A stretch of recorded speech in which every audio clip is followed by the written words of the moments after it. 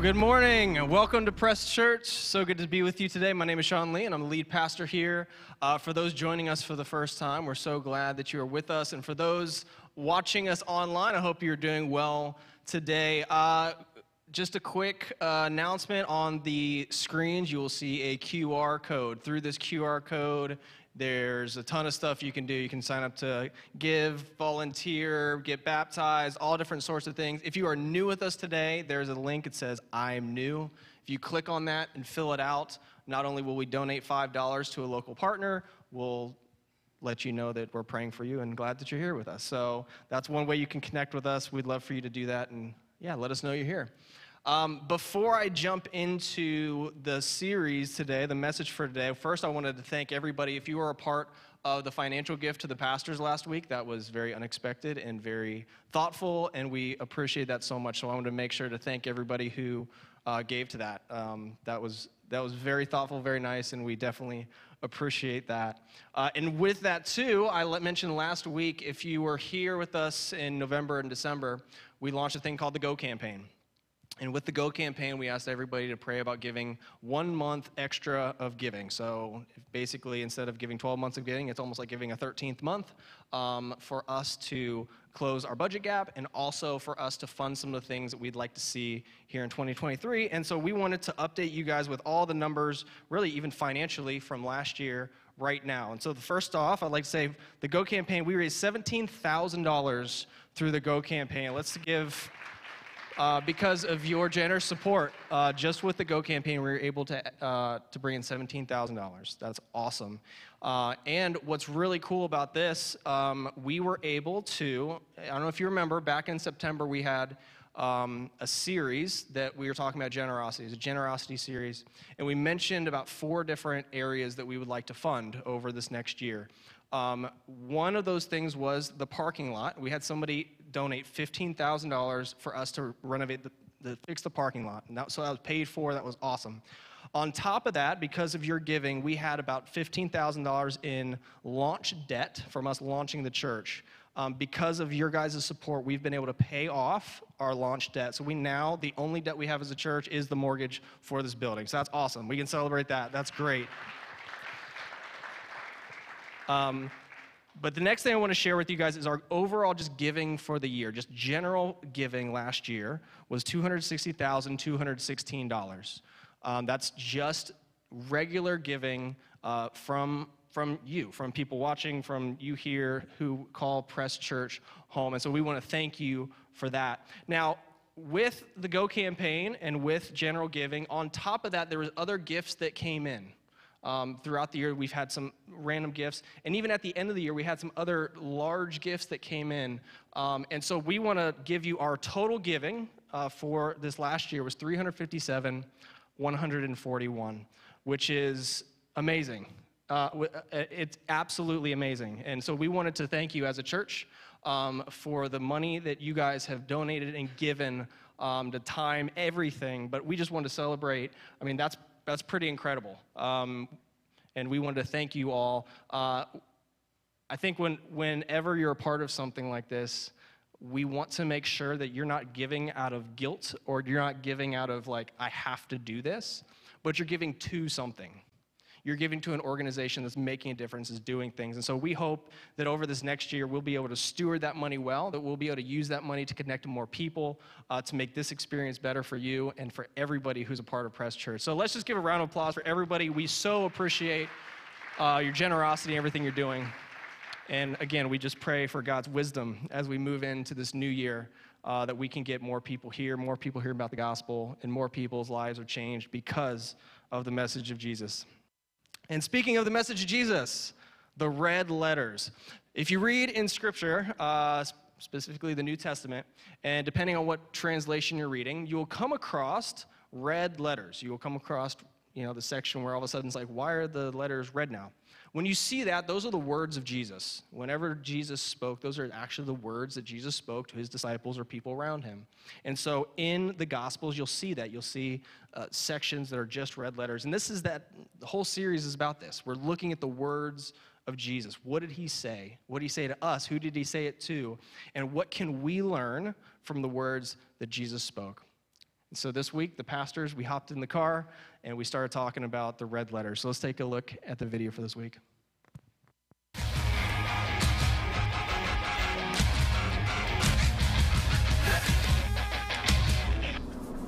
First video of the year, guys. Woo-hoo! We're back.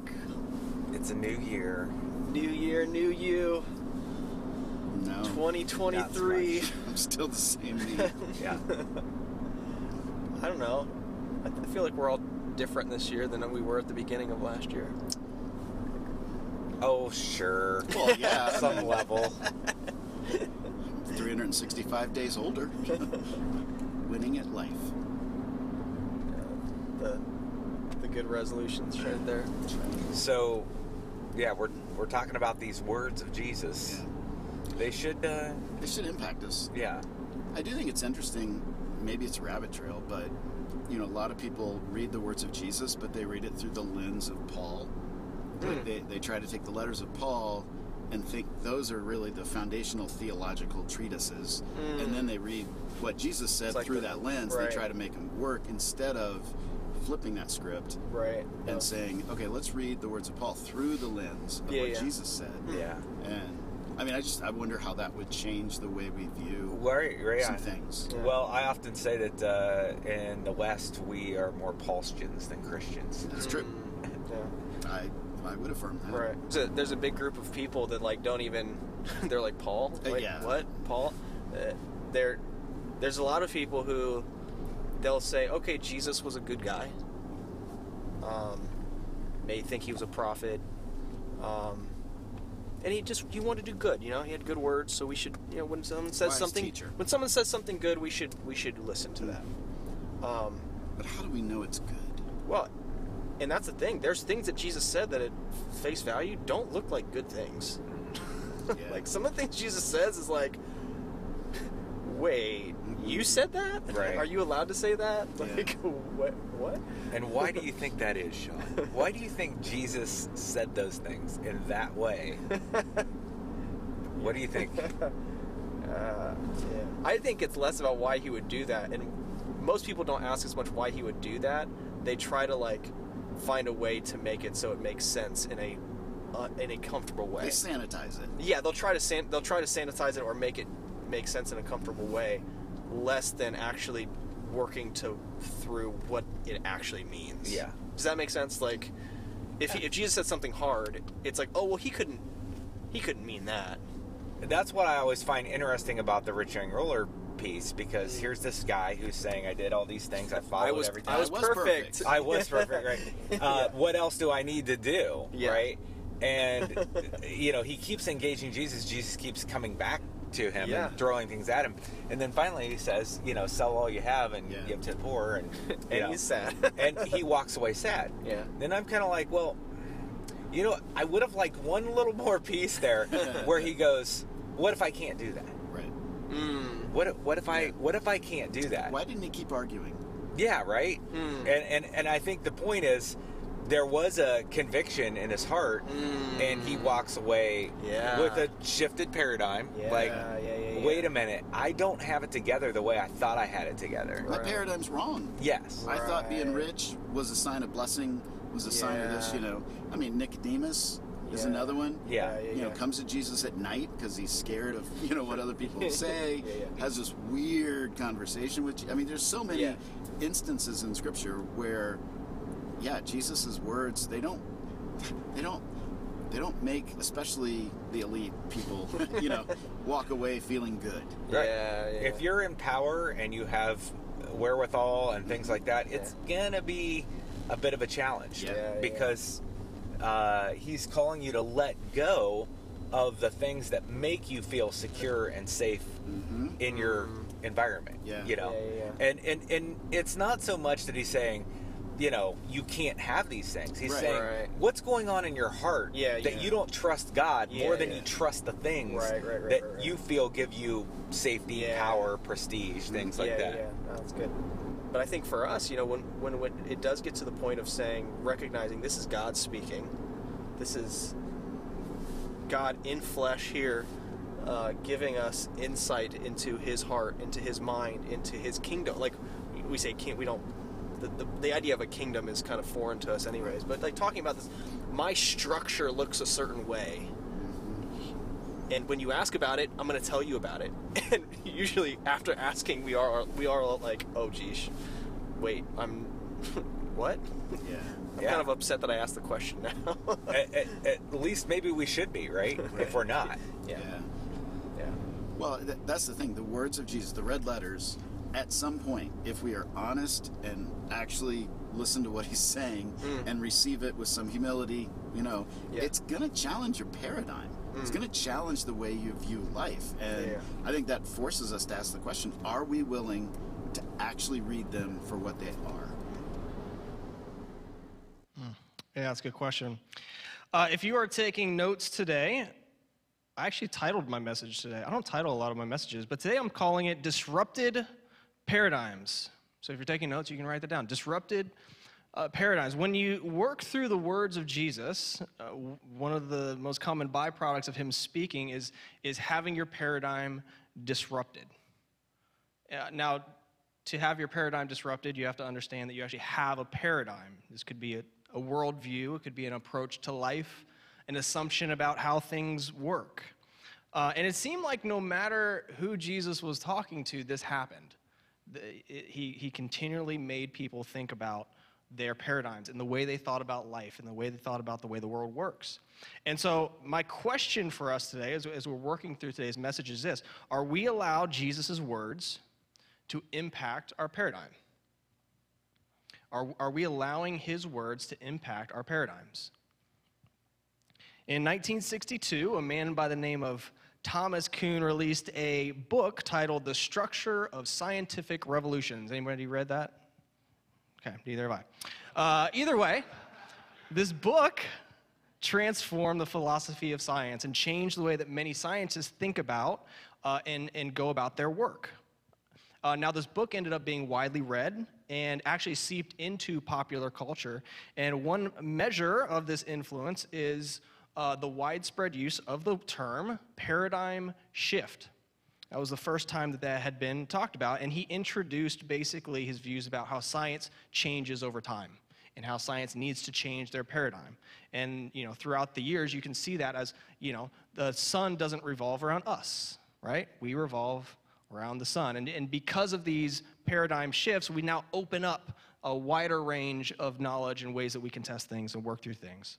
And so he, thanks to this book, coined the phrase paradigm shift. And basically this means an important change that happens when the usual way of thinking about something is replaced by a new or different way. One definition that I liked is this: a paradigm shift is this: a revolutionary and dramatic change in assumptions.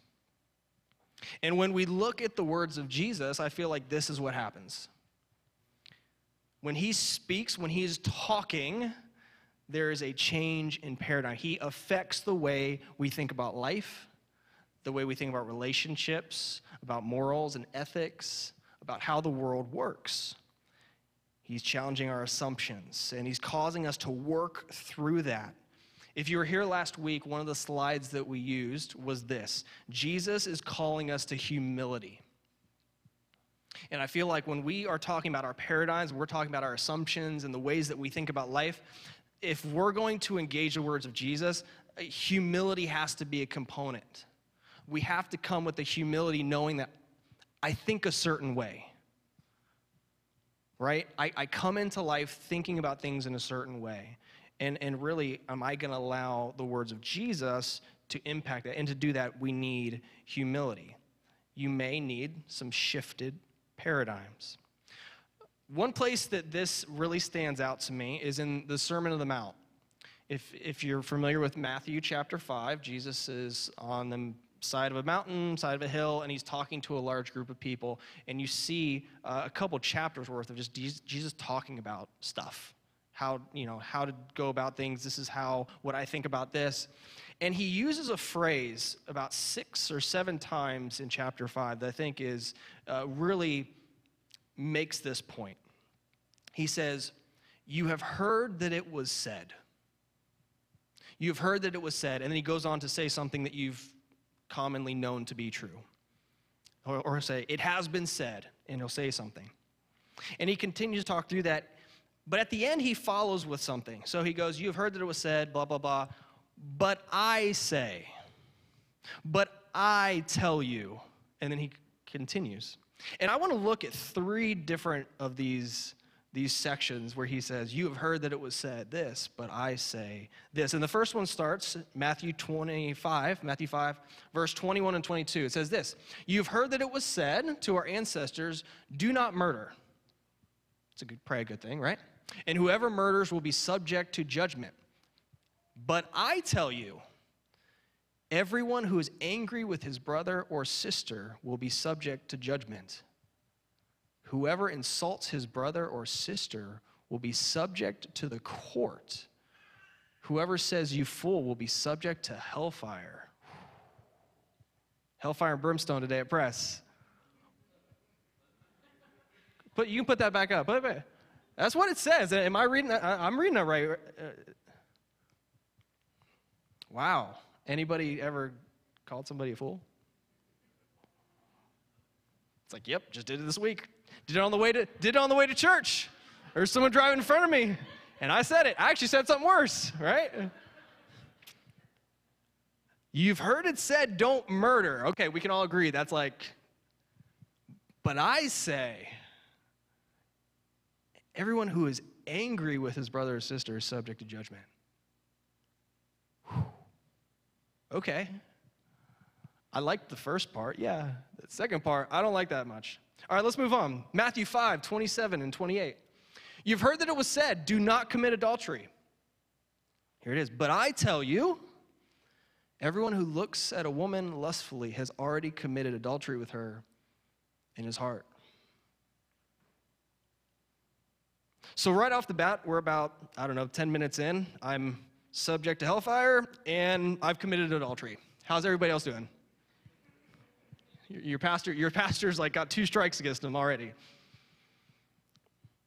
Again, we see this like, all right, committing adultery, that's a bad thing. We can agree. That's not good. Anyone who looks at a woman lustfully has committed adultery in his heart. Man. He couldn't mean that though, right? Like he couldn't mean that. Let's look at the next passage. Matthew 5, 43 and 44. You've heard that it was said, love your neighbor and hate your enemy. But I tell you, love your enemies and pray for those who persecute you. What are some of the things that you think through when you're reading these? Where does your mind go? Is it like guilt? Is it like, oh, crap, I'm in trouble? Where does your mind go? You could say, oh, well, he's only reading a few verses. I'm sure Jesus didn't really say it like that. He's probably taking it out of context, and, Jesus didn't actually mean that. You could be like the person, oh, this isn't good for me. Like, I'm in trouble. Like, all right, I've done that. I've done that. This is not looking good for me. You can feel guilty, feel bad about yourself. You could also be one of those people be like, I told you you were wrong. You see, this says here, you said that bad word. You're in danger of hell. Hitting people over the head with the Bible. Yeah, you ever had anybody like that? It's right there. It's what it says. What do you do with that? We continue to see Jesus challenging paradigms. And in particular, we see a lot of paradigm shifts in terms of traditional moral and ethical standards. As I was preparing for this week, I was reading through a book called The Method and Method of Jesus' Teaching. And in one particular chapter I found really interesting was all about the ethics of the kingdom, is what it was called. The ethics of the kingdom. So the ethics of Jesus is the way he's setting up things. And I want to read a few excerpts from this chapter. I wish you could just read the chapter because it's phenomenal. It's amazing. And it talks through the tension of Jesus' words when it comes specifically to morals and ethics. But one thing in particular he said, this is in this chapter, The Ethics of the Kingdom. He says this, as one investigates the ethical teachings of Jesus, it quickly becomes evident that any attempt to arrange them in a simple, neat system encounters numerous problems. One such problem is that Jesus never propounded an organized ethical system. When you look through Jesus' words, there's times where he says something that has to do with ethics or how to live your life. But it wasn't like he said, all right, everybody, come here. We're going to go through all the lists of things that you have to do. And this is the correct way of doing it. So everybody come together. He never did that. Even the Sermon on the Mount is probably the most extensive.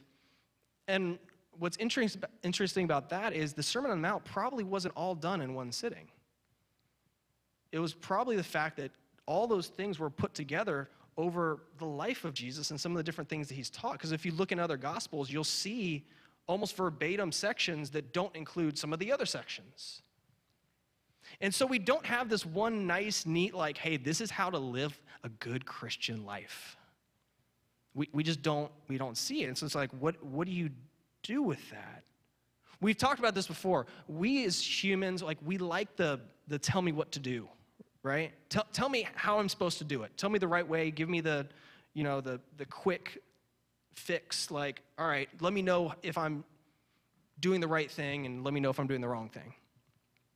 And yet, in Jesus' words, it's like he doesn't quite give us that. He doesn't quite give us all the information we want. Usually he asks a question back to you and makes you work through it and makes you work through your heart, makes you work through your aspirations and your motivations. We want that structure. We want that security. And yet Jesus doesn't give us that. And what's worse is not only does he not give us that full, complete list, he seems to contradict himself sometimes. He says this over here to this person, and then we talked about last week, be perfect as I am perfect. Be complete as I am complete. And yet you defended the prostitute. You're eating with the tax collectors and these sinners. And what do I do with that? Because I take pride in the fact that I do it right. I follow the rules. I do everything right. And wait, I'm the good Pharisee who's doing it right. And yet you're calling me a snake or something. Like, what? And yet this sinner who's like obviously doing it wrong, you have like mercy and grace for them? Like, what's going on with that? Stein, in his book, he mentions this very thing. He says this.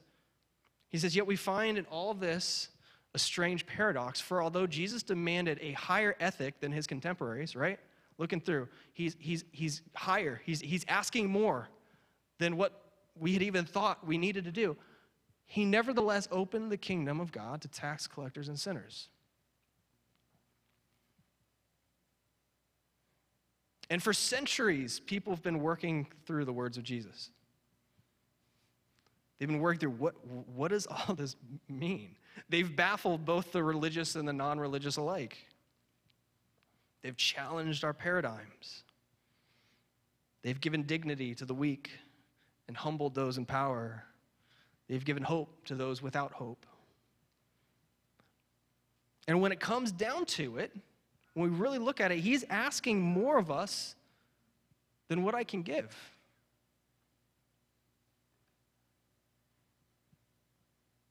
He just is. I can't. I can't do that. He goes beyond. I think I'm good. I think I have it together. Yep. They didn't cheat on my wife. Oh, did I look lustfully? Ouch. Got me. Did I lie? Got me.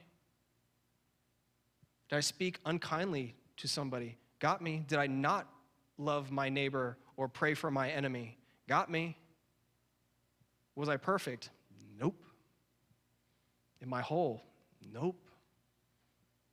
And so you can sit here and be like, oh, well, this is a really terrible message. I feel terrible about myself now. This is awful. And it does, and on one sense, as Stein said, it's like he seemingly is demanding this higher ethic than we can do. What do we do with that? In Matthew chapter 10, Verse 37, he says this, anyone who loves their father or mother more than me is not worthy of me. Anyone who loves their son or daughter more than me is not worthy of me. Whoever does not take up their cross and follow me is not worthy of me. Whoever finds their life will lose it. Whoever loses their life for my sake will find it. Talk about a paradigm shift, right? Whoever finds will lose. That doesn't seem to add up. Any scientific people here? Does that add up? Like, does that find and lose? I feel like they're opposites. But whoever loses their life for my sake will find it. Talk about disrupted paradigms. That's not how I think of things. When I'm in control, when I have my bank account a certain amount, when I have the job that I want, and the spouse that I want, in the neighborhood that I want, with my kids at this school, then I've found it. And that's how we think. That's comfortable. That feels good. Feels like I'm in control. And yet here, Jesus is saying, whoever loses their life for my sake will find it. What do I do about this? What hope do we have? Because now at this point, it's like, well, you know what? We can't do it. We might as well just enjoy this life and say, well, whatever. God's in control. I guess we'll figure it out somehow. No, I don't think that's what Jesus is wanting. I don't think that's the point of why he's saying this stuff. I truly believe that when Jesus says these things, he means what he's saying. I don't want to go and be like, yeah, he doesn't mean that. But what he is doing is he's setting a standard. He's setting the standard. In my kingdom, this is what it looks like. Can you imagine?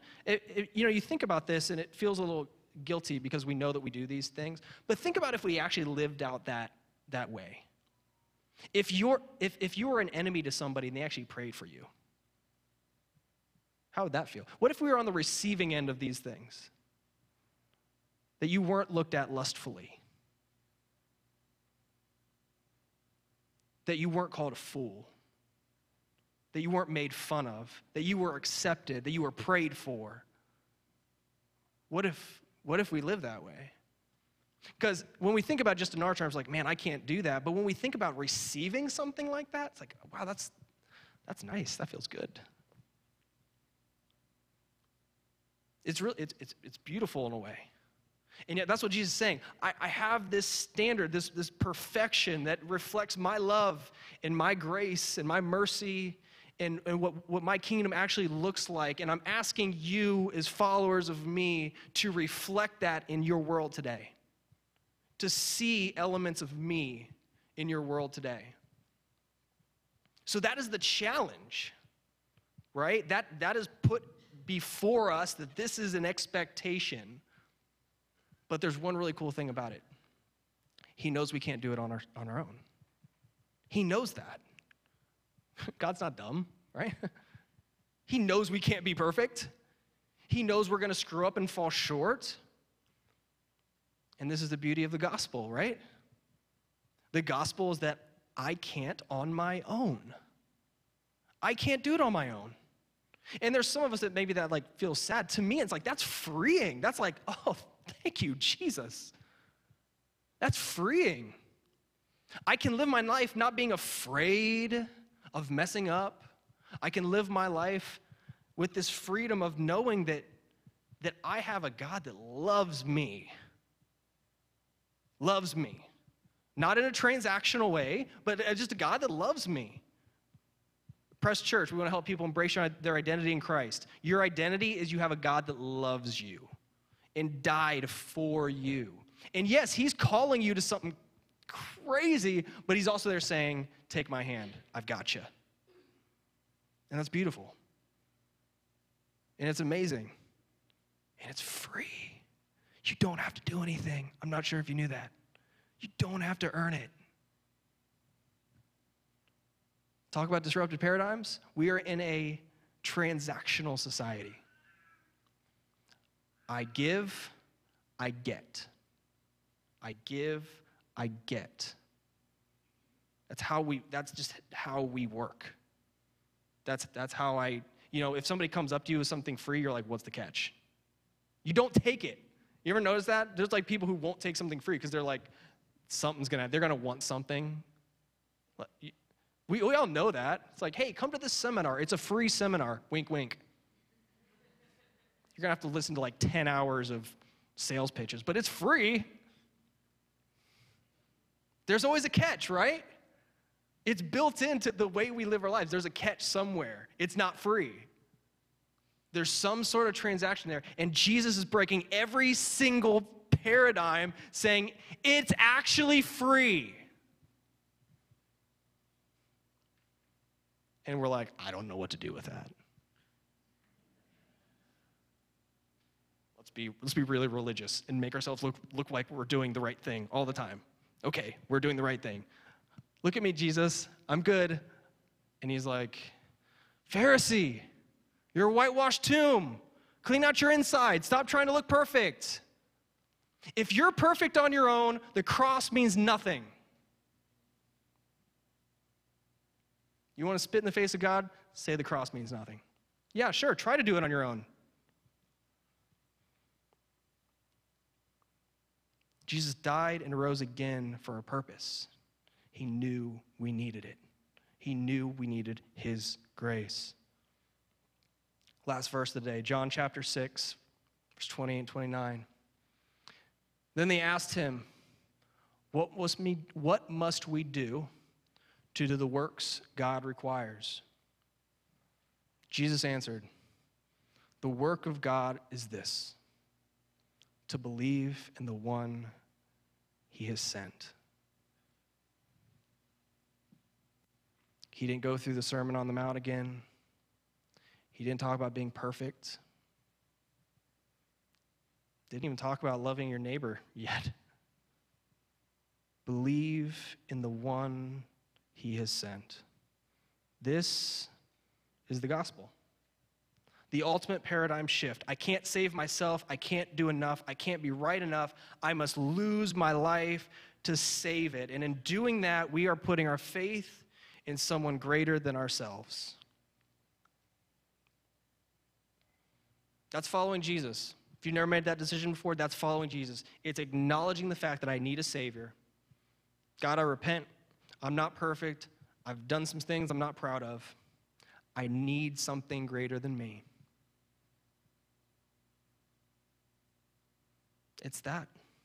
Believe in the one he has sent. I was listening to a sermon on the way home. We went to North Carolina over break.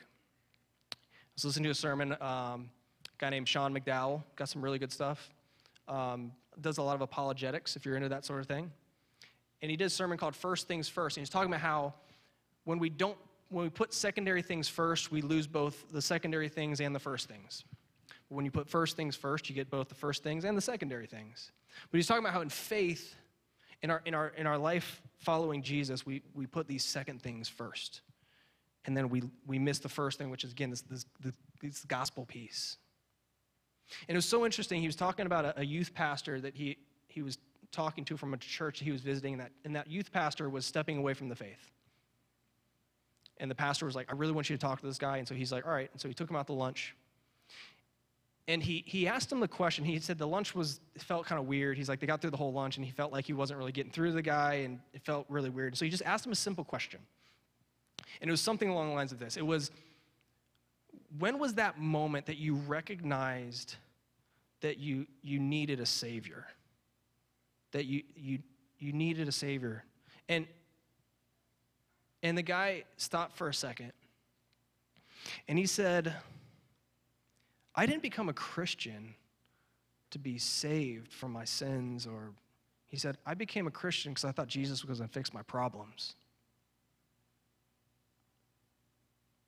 How many of us are following Jesus just looking for a genie to fix our problems? For somebody to help us get that promotion or fix our relationships? And I'm not saying Jesus can't do those things. I'm not saying God can't change your life for the better or work in your lives, but But that's a secondary thing. The first thing is this: Jesus is calling me to lose my life and give it to him and put my trust in him.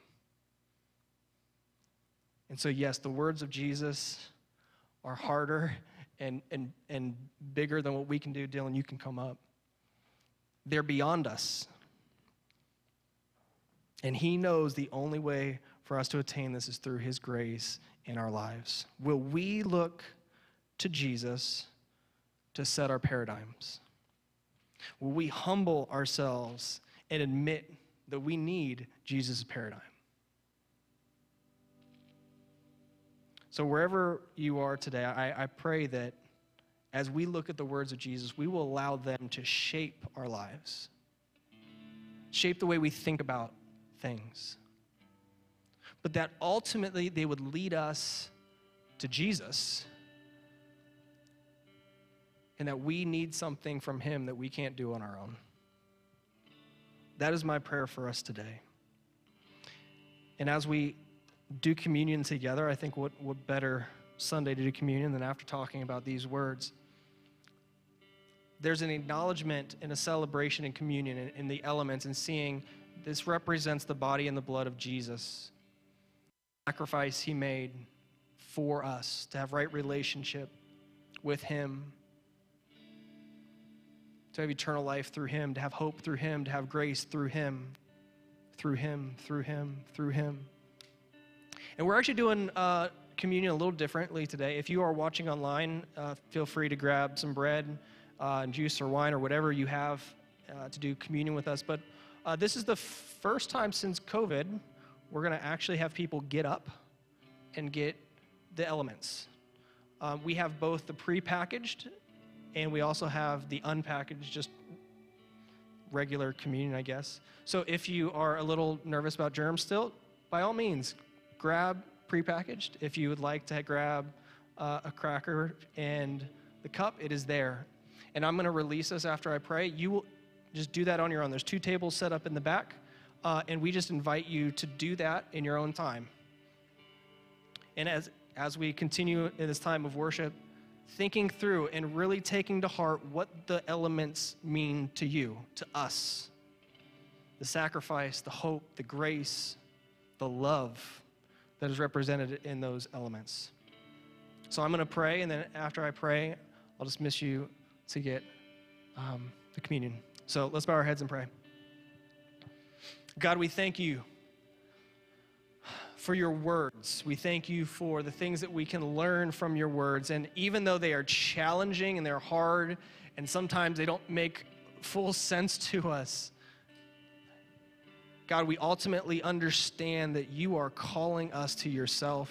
You are calling us to lay down our pride. You are calling us to humility, and you're calling us to trust in you. And you're calling us to trust in our own abilities and what we can, us to trust in you. And I pray that for all of us here in this room today, if there are people who have not put their faith in you, God, I pray that I invite them now, and we invite that we would put our faith in you, that we would admit, God, that you are our Savior, that you died and you rose again. We thank you for the cross, for what it means to us. I thank you that I don't have to be perfect, that because of your blood, because of your sacrifice, I am made perfect. And we celebrate that together. It's in your name that we pray. Amen. All right, so at this time, I invite you to stand, and please help yourself to the elements in the back, and you can take those elements as you would like as we finish this last song together.